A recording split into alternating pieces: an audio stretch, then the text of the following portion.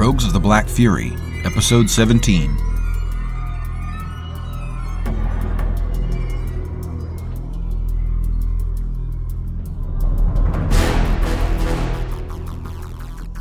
Rogues of the Black Fury, a novel, written and produced by Travis Hierman. This novel contains violence, adult language, and mature situations. Listener discretion is advised. For more information, please visit travishierman.com/rogues.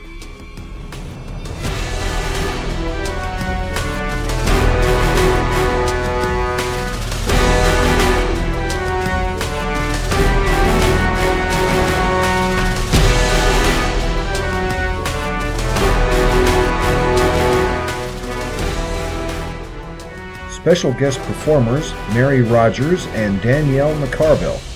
For more information about Mary and Danielle, check out the Rogues of the Black Fury podcast website. Chapter 27. Sasha stood with Rusk, Ost, and Carl across the chart-covered table from Captain Nightlighter. "Aye, this be a fast ship," Captain Nightlighter exclaimed as he looked up from his charts, having just taken a reading of their position with his astrolabe and quadrant. The tea in the teacups on the table rolled with the motion of the heaving waves. The seas had grown a bit higher in the last day. The captain also believed that they had caught the North Yarburg current, which was further increasing their speed. "I knew 'twould be, but after 4 days at moderate winds, my ciphering is correct. This little brigantine is nearly twice as swift as Silver Hind. Makes her look like wallowing old sea cow, she does." "Can we overtake Gullwing?" Rusk asked. "A galley like Gullwing can make way comparable to Hind." He scribbled calculations on a sheaf of coarse paper. "So if they're 10 days ahead, and we're about 80 leagues west-northwest of Chelsea now, with another 250 leagues before we port in Lochmana, we could reach Lochmana within 3 days, if the winds hold true." "In Lochmana we can ask questions," Rusk said. The captain scratched his head. "If Gullwing is on its way to Farta, the first major Farta city be Almithra, almost 1,000 leagues. We could indeed overtake them before they reach Almithra. Alcott is nearer, but has no port into the ocean. Only fishing villages along the north coast." "It's a Duthan ship. No one will give a Duthan ship more than a glance in any farthy port." Carl said, "Perhaps Almithra would be a logical destination for them, back on Farthy soil, but on the only Farthy soil open enough to receive a foreign ship with foreign cargo. Landing in Alzab would bring too many questions and prying eyes, I'll wager." Sasha felt a sudden pang of hopelessness. They were operating solely on instinct. Of course, the boss's instincts were as sharp as an animal's, but the weight of so many ifs bore down on her. It seemed they were all praying for some stroke of incredible fortune to stumble across one little girl and her captors in all the wide world. She said, "Your reasoning is good, Carl, but what if they're not going to Almithra? What if they're going to any one of 1,000 little fishing villages or hidden lagoons anywhere between Duth and Almithra? That's at least 500 leagues of coastline. These men were living under incredible secrecy. If they're not working for the priest kings, whom are they working for? Would such men take Bella into the heart of Fartha, or would they take her someplace far out of the way, someplace hidden?" Rusk glowered at her. "Leave it to the woman to make it all hopeless." She glanced at the 4 male faces who looked annoyed that she had just destroyed their moment of feeling useful. "It's just that—" she began. Rusk chuckled and slapped her on the back. "A good reminder that what we're doing is fucking hopeless, but we're doing it anyway. If need be, we'll scour every town and village on the north coast of Ostala, either till we die or the gods grant us a miracle. The only way Gullwing will elude us is if they send it to the bottom of the sea." He took his teacup and downed it in one swig. "You know, it's teats, Nightlighter, but that pirate captain had good taste in tea." "Aye, boss," Carl said. "This is fine cut Maclon green. 50 suns for a stone weight of this in Chelsea." Rusk's eyes widened. "Then the pirate business must have been good, for as long as it lasted. Sasha, call the cabin boy and have him make us some more tea." Sasha smiled. "Aye, boss." She stepped out of the cabin onto the deck. The noonday sun grew hot, but the stiff wind kept the sails bulging.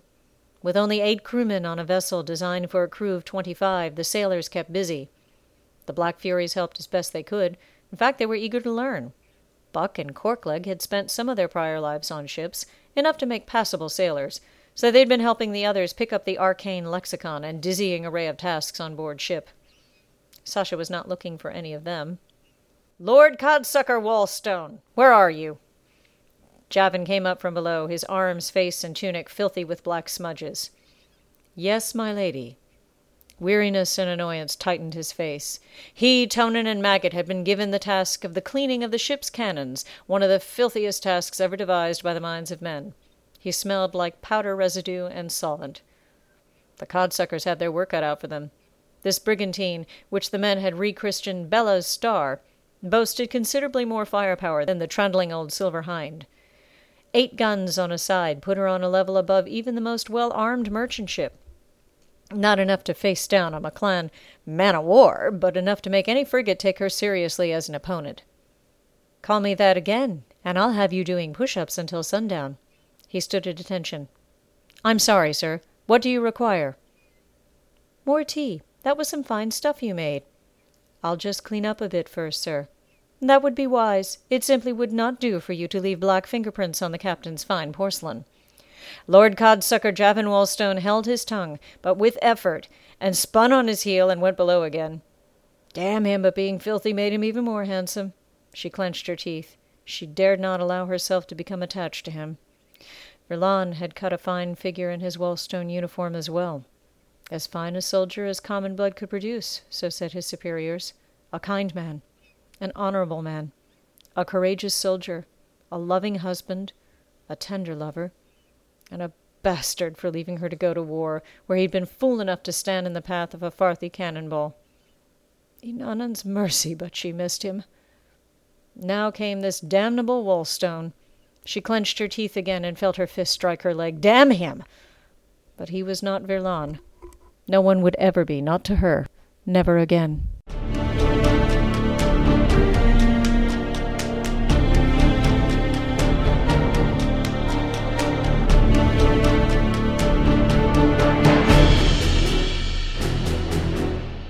How much longer must he submit to this outrage? Javan punched the coarse wooden wall of the galley as he stormed into the small compartment. Never had he withstood such humiliation. Damn her! She took such pleasure in it.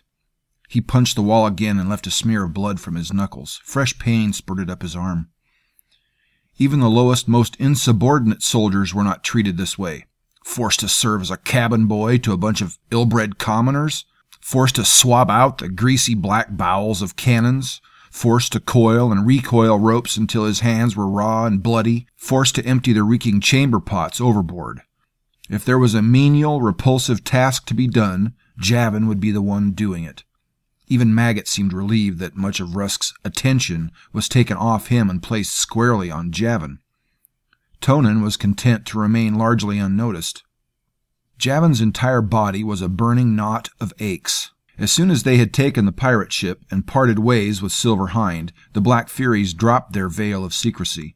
Therefore, the training regimen commenced immediately. At first light of every day, Sasha led them all through their morning training. Javan had never felt so weary, so beleaguered, so much the target of the malicious glee with which Rusk, Sasha, and Ost punished the 3 codsuckers. He had not expected part of the training to be simply the infliction of pain. Constant, grinding pain.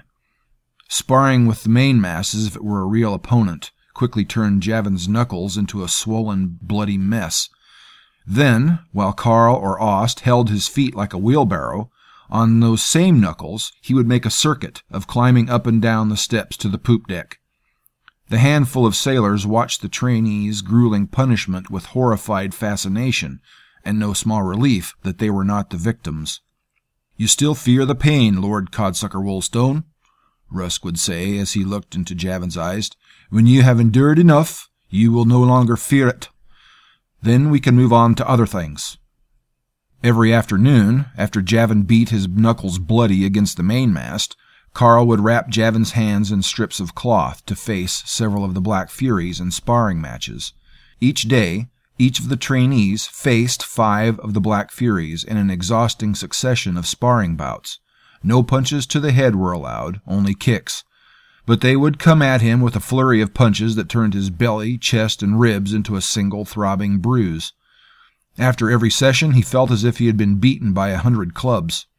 The first day, he only reached the 3rd opponent before Corkleg knocked him unconscious with a roundhouse kick to the side of the head.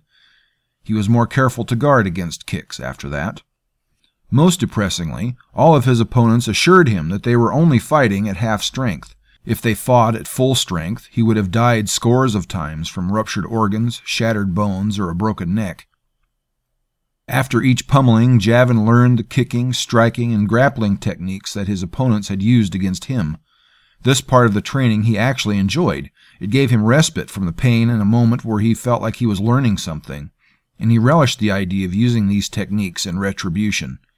That respite disappeared just as quickly when he was subjected to the most diabolical training technique of all. The Furies called it 2 minutes of heaven. After all the beatings, striking practice, and exertion, 5 men, one grasping each limb and one performing a headlock, grappled the victim. For 2 minutes, these 5 men did nothing except twist and stretch and pull the victim's limbs in every painful way possible, while the 5th man tried to choke the victim unconscious.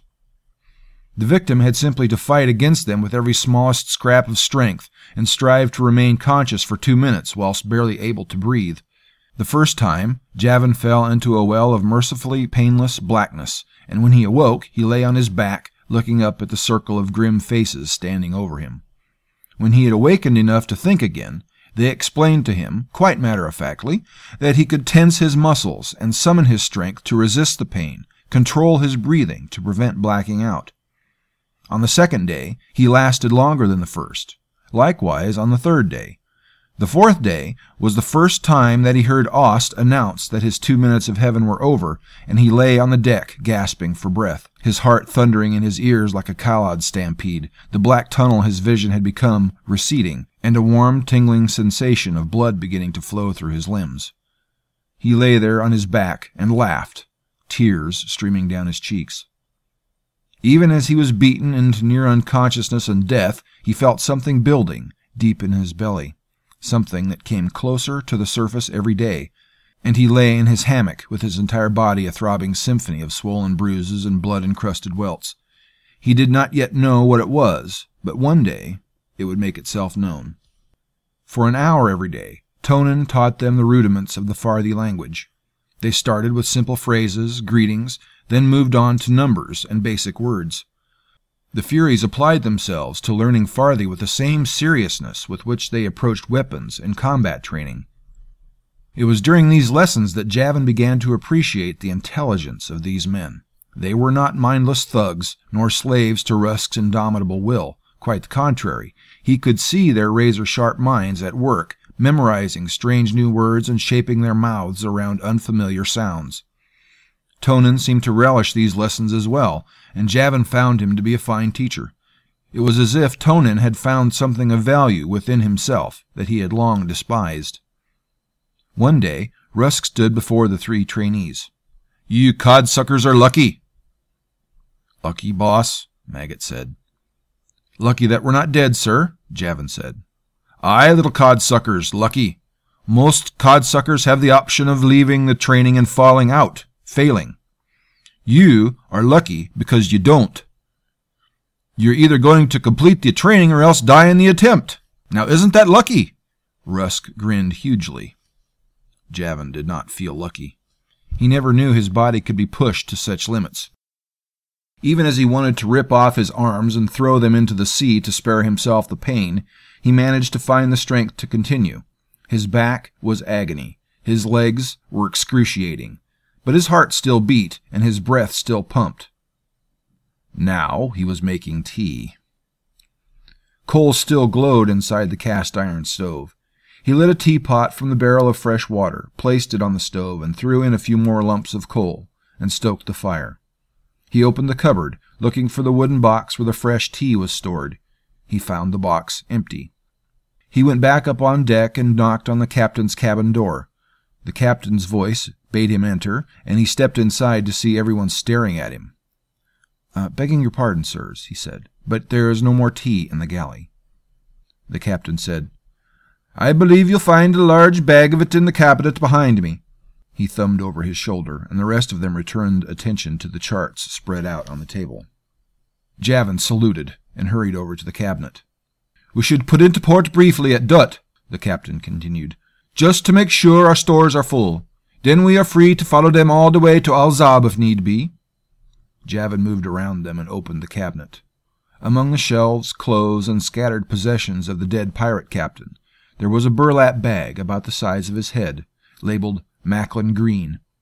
He grabbed it, but it snagged on something. He pulled harder. The bag ripped, and something wooden cracked and splintered. The bag had been pinched under a wooden slat in the rear of the cabinet. The bag now had a tear in the lower corner big enough for his finger, trailing tiny, pungent green tea leaves. Inside the cabinet, the wooden slat had splintered on one corner.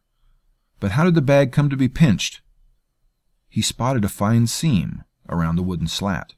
He reached in, grasped the slat, and tried to wiggle it. To his surprise, it slid easily to the side, revealing a small, dark niche. A cylindrical case of hardened leather, about the length of his arm, lay within the niche. Rusk's voice turned him around. What is that? What are you doing? Javan brought out the case. Captain, sir, this is not yours, is it? Captain Nightlighter eyed the case. Why, no, that looks like a map case, aye. Javan handed it to him. The captain pulled off the end and upended the case. Sheets of rolled parchment slid out onto the table. Javan said, Why would a ship's captain need secret maps? Everyone else in the room looked at Javan as if he were a simpleton. The captain said, Why, for treasure stashes, aye. They weren't carrying their booty around with 'em. The captain looked down at the maps. Such maps could be worth a grand sum of treasure. Let's have a look, shall we? He unrolled the largest one. 'Tis written in 40. Perhaps the late lamented previous captain did his fair share of offensing stolen goods in Farthie ports, Rusk said. He wouldn't want to tie up a Farthie dock with a fistful of charts written in Cuscan. Wouldn't look good if his ship were searched. The captain nodded. Perhaps. Any of you speak Farthie? I know me a few words, but little else. Rusk looked at Javan. Go and get Codsucker Tonin.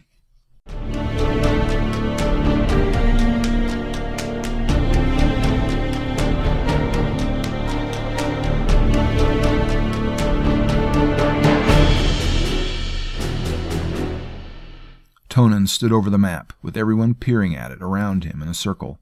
This map of the eastern coast of Ostala, with numerous meticulously charted towns all around the coast, also showed inland cities, towns, roads, and rivers in astonishing detail.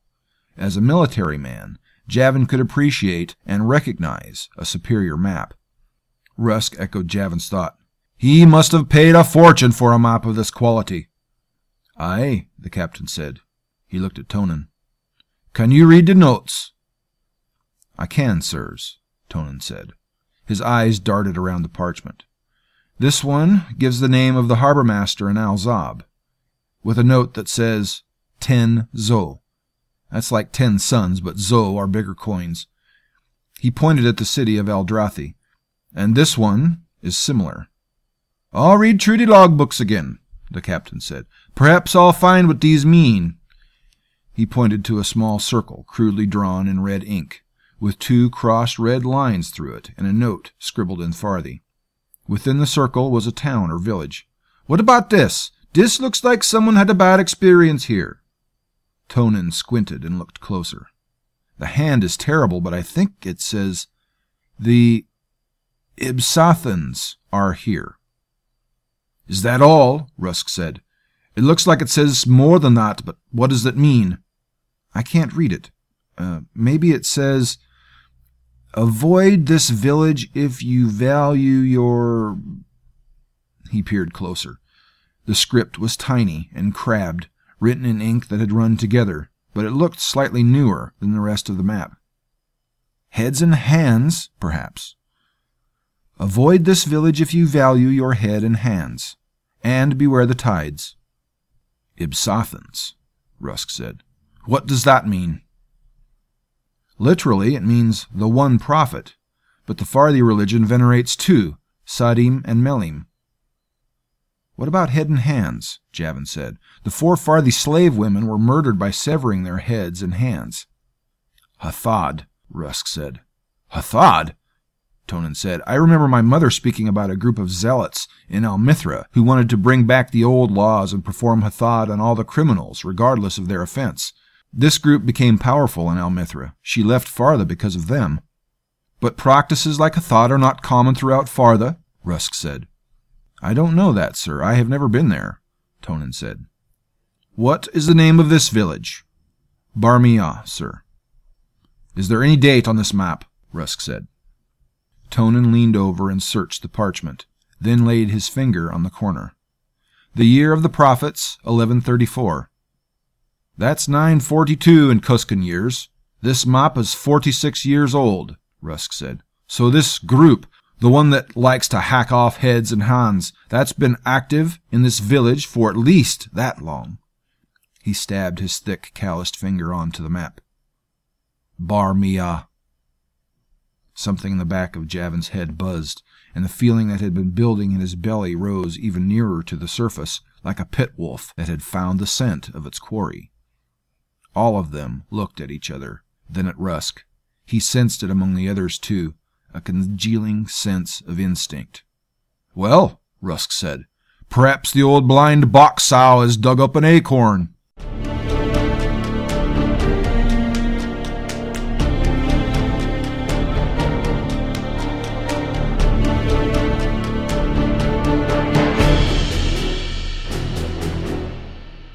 Chapter 28. A strange calm fell over the ship and awakened Bella in her dark prison. There was no tossing of waves, no wind in the sails, but she did hear distant activity. Throngs of voices filtered through the thick wooden hull, through the wooden walls of her box.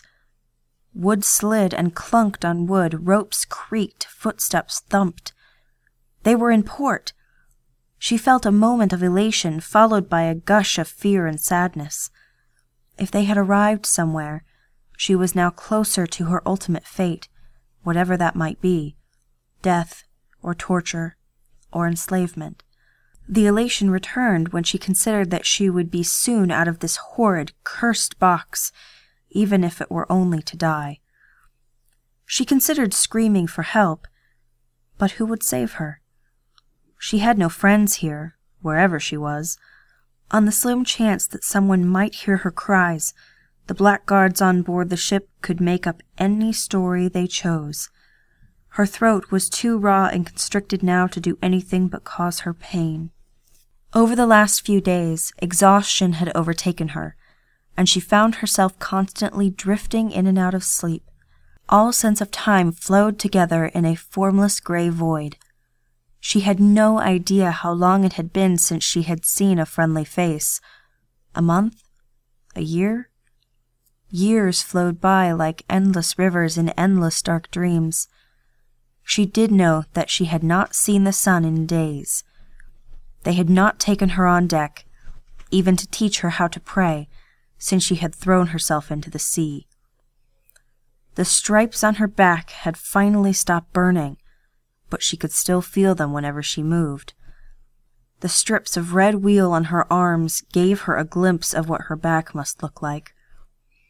Her captors had moved her box deeper into the cargo hold to be nearer the livestock. She listened to the voices of the chickens and ducks and box, and she whispered back to them. They were her only companions, and she could sense in her darkness that her companions were slowly disappearing. She could only assume that they found their way into the cursed gullets of the sailors on their ship and the men who had taken her. For her to relieve herself, they only allowed her to step a few paces out of the box and squat with the animals. She was not allowed to walk and stretch her legs, so by now it was difficult for her to stand at all. 1 small bowl of rice porridge per day and 2 cups of water were her only sustenance, but even this meager fare she found herself unable to finish. The water was like the sweetest nectar, but her tongue had become so swollen that she could hardly force the tasteless food down her throat. All she could do inside her wooden torture cell was listen, and dream, and whisper to her friends, and weep sometimes. But she was becoming a good listener. She could hear heavy barrels being lowered and rolled into the cargo hold, and she could hear the liquid sloshing inside them. She could hear fresh chickens brought in cages. She could hear the men speaking, but could only make out snippets of conversation. Where was the ship now? Lakmana?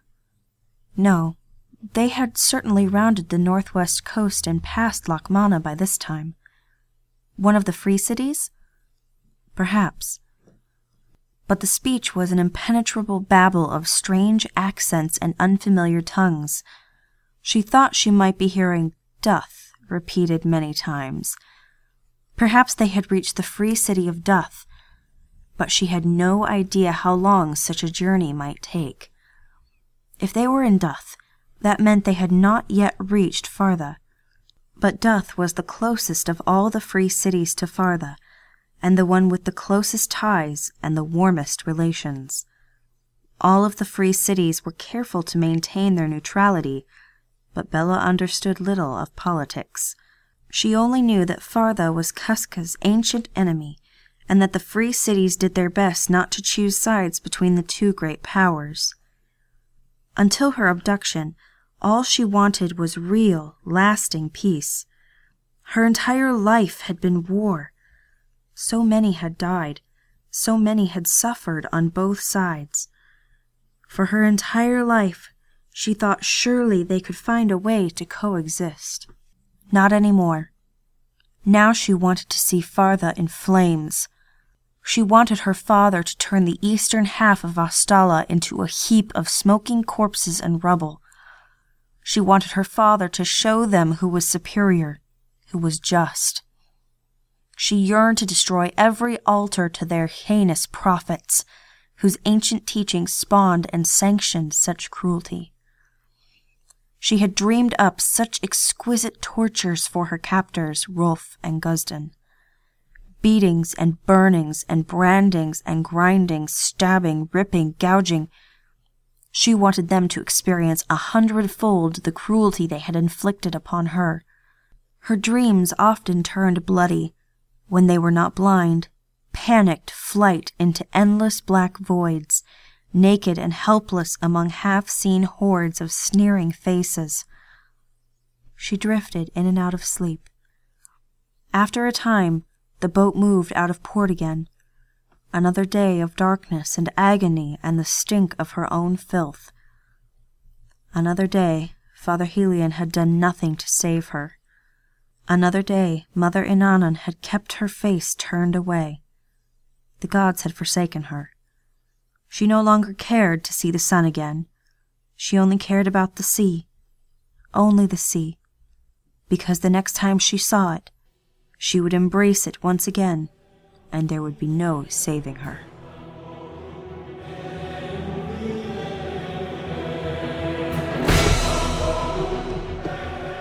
Thank you for listening to Rogues of the Black Fury by Travis Hierman. If you enjoy the story, don't be shy. Let me know. I would love to hear from you. And don't forget to go to this podcast's homepage and click the donate button. Give whatever you like, but is $4.99 really too much to ask for this many hours of entertainment? Rogues of the Black Fury is released under a Creative Commons Attribution Non-Commercial No Derivatives license. I encourage you to copy it and give it away to all your roguish friends. Just don't change it or sell it, or the Black Furies will soon be coming after you.